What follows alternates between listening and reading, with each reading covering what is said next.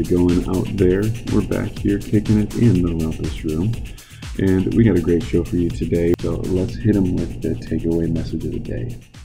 All right, and before I kick that off, I'm going to give a shout out to our sponsors again. Are you concerned with big data? Well, neither are they, so buy some Just Brown underwear. All right. So let's hit them. I think the takeaway message of the day is we talked about productivity, and I have been under the gun. What I've been doing is what's called the Pomodoro technique, which is Italian for tomato, and tomato is British for tomato. And what it means is you spend 25 minutes working on only one thing. So you shut off all email, I silence my phone, I put headphones on, and I really lock in. And for those 25 minutes, the only thing I can work on or surf the net for is that task. So for example, I've been creating a business plan. So the only thing I can do is work on that business plan, but it goes a little farther in saying, research competitive pricing. So I do that for 25 minutes and then I take a 5-minute break. And what I've found is it's much easier to plan around these 25-minute sprints. And I can crank away and I feel much more confident. There's an end in sight. So I know okay, I can take a little breather here. And then I can go, fill up my water, take a whiz, and then get back to it. It's really 5 minutes. In those 5 minutes, I try to not spend checking email, checking text messages, stressing myself out. It's funny because I've been so productive, and it boils over, into my other part of life where it's not like I'm not answering emails all day. So I have been just huge output from everything I do. So that's kind of something I really think is a good thing for everybody to try, is just to spend 25 minutes just cranking on one thing and start with the most important thing in the morning. And isn't it like 25 minutes on, 5 minutes off, 25 minutes on, 5 minutes off, and then isn't there a 20-minute break in there somewhere after you've done like 3 sprints or something, or are you not familiar with that? So I'm not familiar with that detail. I usually try to give myself, I usually go take a walk about midday. So I'll, take a 30-minute lunch break, and then I'll put a walk in there, and that can even be, late morning, like 10:30. In the afternoon, I like to do something similar where I usually change venues. So I head to a coffee shop or something, or move to a different office or whatever it is. But I try to make sure that I'm moving around and stretching and doing those things. But yeah, because I've just heard of a Pomodoro technique where they have some prescription about having 25 minutes on, 5 minutes off, 25 minutes on, 5 minutes off. And then I believe after 3 of those cycles, you're supposed to make a 20-minute break and then kind of get back at it again. But I could be wrong. I'm sure there's multiple different folks on the internet who suggest you should do one thing versus, whatever. Most importantly, figure out what works with you, for you. But exactly. And one of the reasons you've been working so hard is because of these changes that you've been going through, or big changes in the workplace. And I wanted just to throw a question out to our listener base. If you want to respond, give us your stories at therumpusroompodcast@gmail.com. But the last week, and actually more like the last 3 or 4 days, have been tumultuous at best for a lot of people in my life's work life. I feel like for whatever reason, there's a lot of changes, and I don't know if you want to equate that to the Earth's position in the atmosphere or whatever it is, but it's happening. It's really happening out there. It is. I think it's because of the solar eclipse, like everything else. Yeah, I think it is because of the solar eclipse. I think there's some solar flares. There's actually this guy. His name is Kai Pacha. He's got this YouTube channel. Perfect name for that. Just about what you're going to go into. Yeah, I don't think that's his birth name. I don't think anybody names their children Kai Pacha, but I could be wrong. I think to get to the degree of spiritual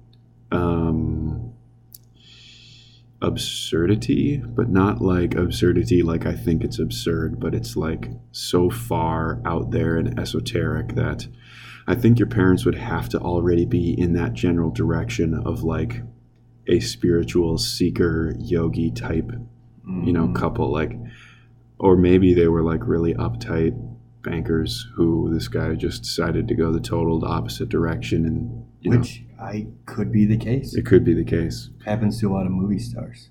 It does. I heard of an interesting name. I'm fascinated by the names that young babies are being named today because everybody's trying to find some sort of, what I see is a bunch of people, millennials, and I'm including myself in this generalization of a generation. We oftentimes seek to try and have like our unique imprint on it. Like it's really important for us to have like some sort of tangible, like, this is my stamp. The baby's name is Carrot. Yeah. So I heard an interesting girl's name yesterday of a newborn baby, Eleni, I think. Eleni? Or Elani. She sounds annoying already. Yeah, I don't know.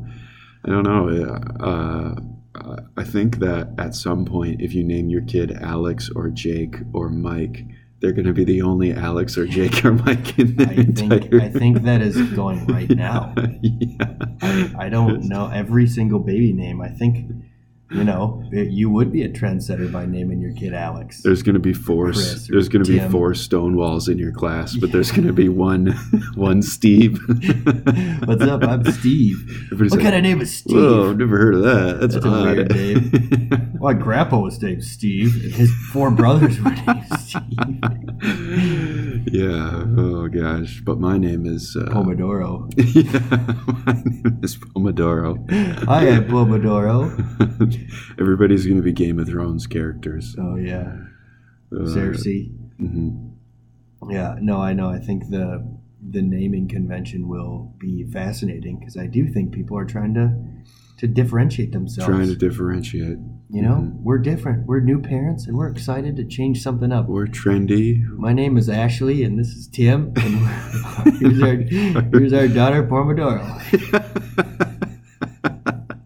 Which is, yeah. That'll be interesting to see. Yeah. And we got our son, Wall Street, over there. Yeah.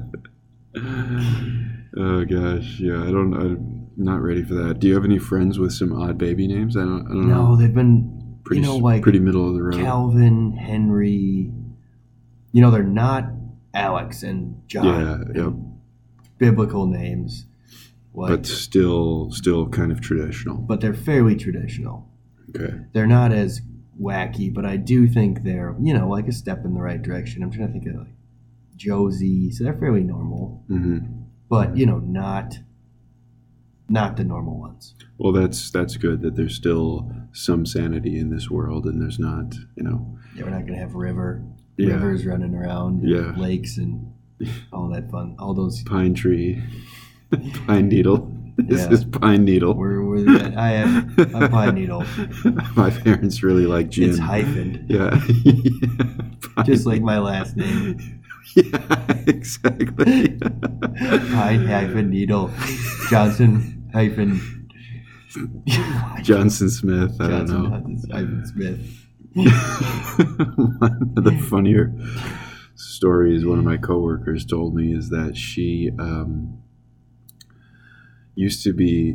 has a hyphened name, and one of her coworkers used to just call her by hyphen, So she didn't really appreciate that, but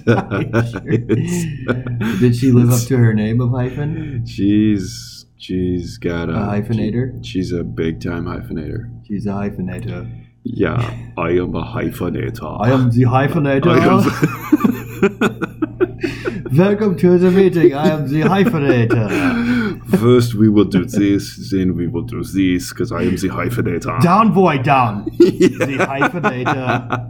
The hyphenator is leading the meeting today. Oh, gosh. Hyphen.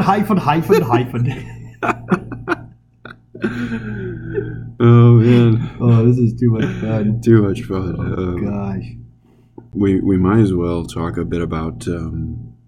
let's talk about the fact that dry wiping is a health hazard. This is serious. This is new information. Yeah, so to me. Research has come out of where else? Europe, of course, about how their system is better than their ours. system is better. This is the first time Europe has ever tried to assert the fact that their system... you've been doing this, for 3 million years compared to our 100 or whatever we've been around in. This is the way that the Europeans get back at us for Trump, is they come after us for wiping our asses wrong. They really go below the belt here. Yeah, I understand you have an imbecile for president, but we're going to hit you where it hurts in the wipe. A real below-the-belt shot here. Research emerges, suggests that houses with bidets are more cleanly, less prone to hemorrhoids, and overall more satisfaction from the patrons. Patient satisfaction is much higher. Patient satisfaction is much higher when the bidets are present. Well, we appreciate having y'all here. Yeah, that's all we got for you tonight, but we will be back here next week kicking it in the Rumpus Room. Bye.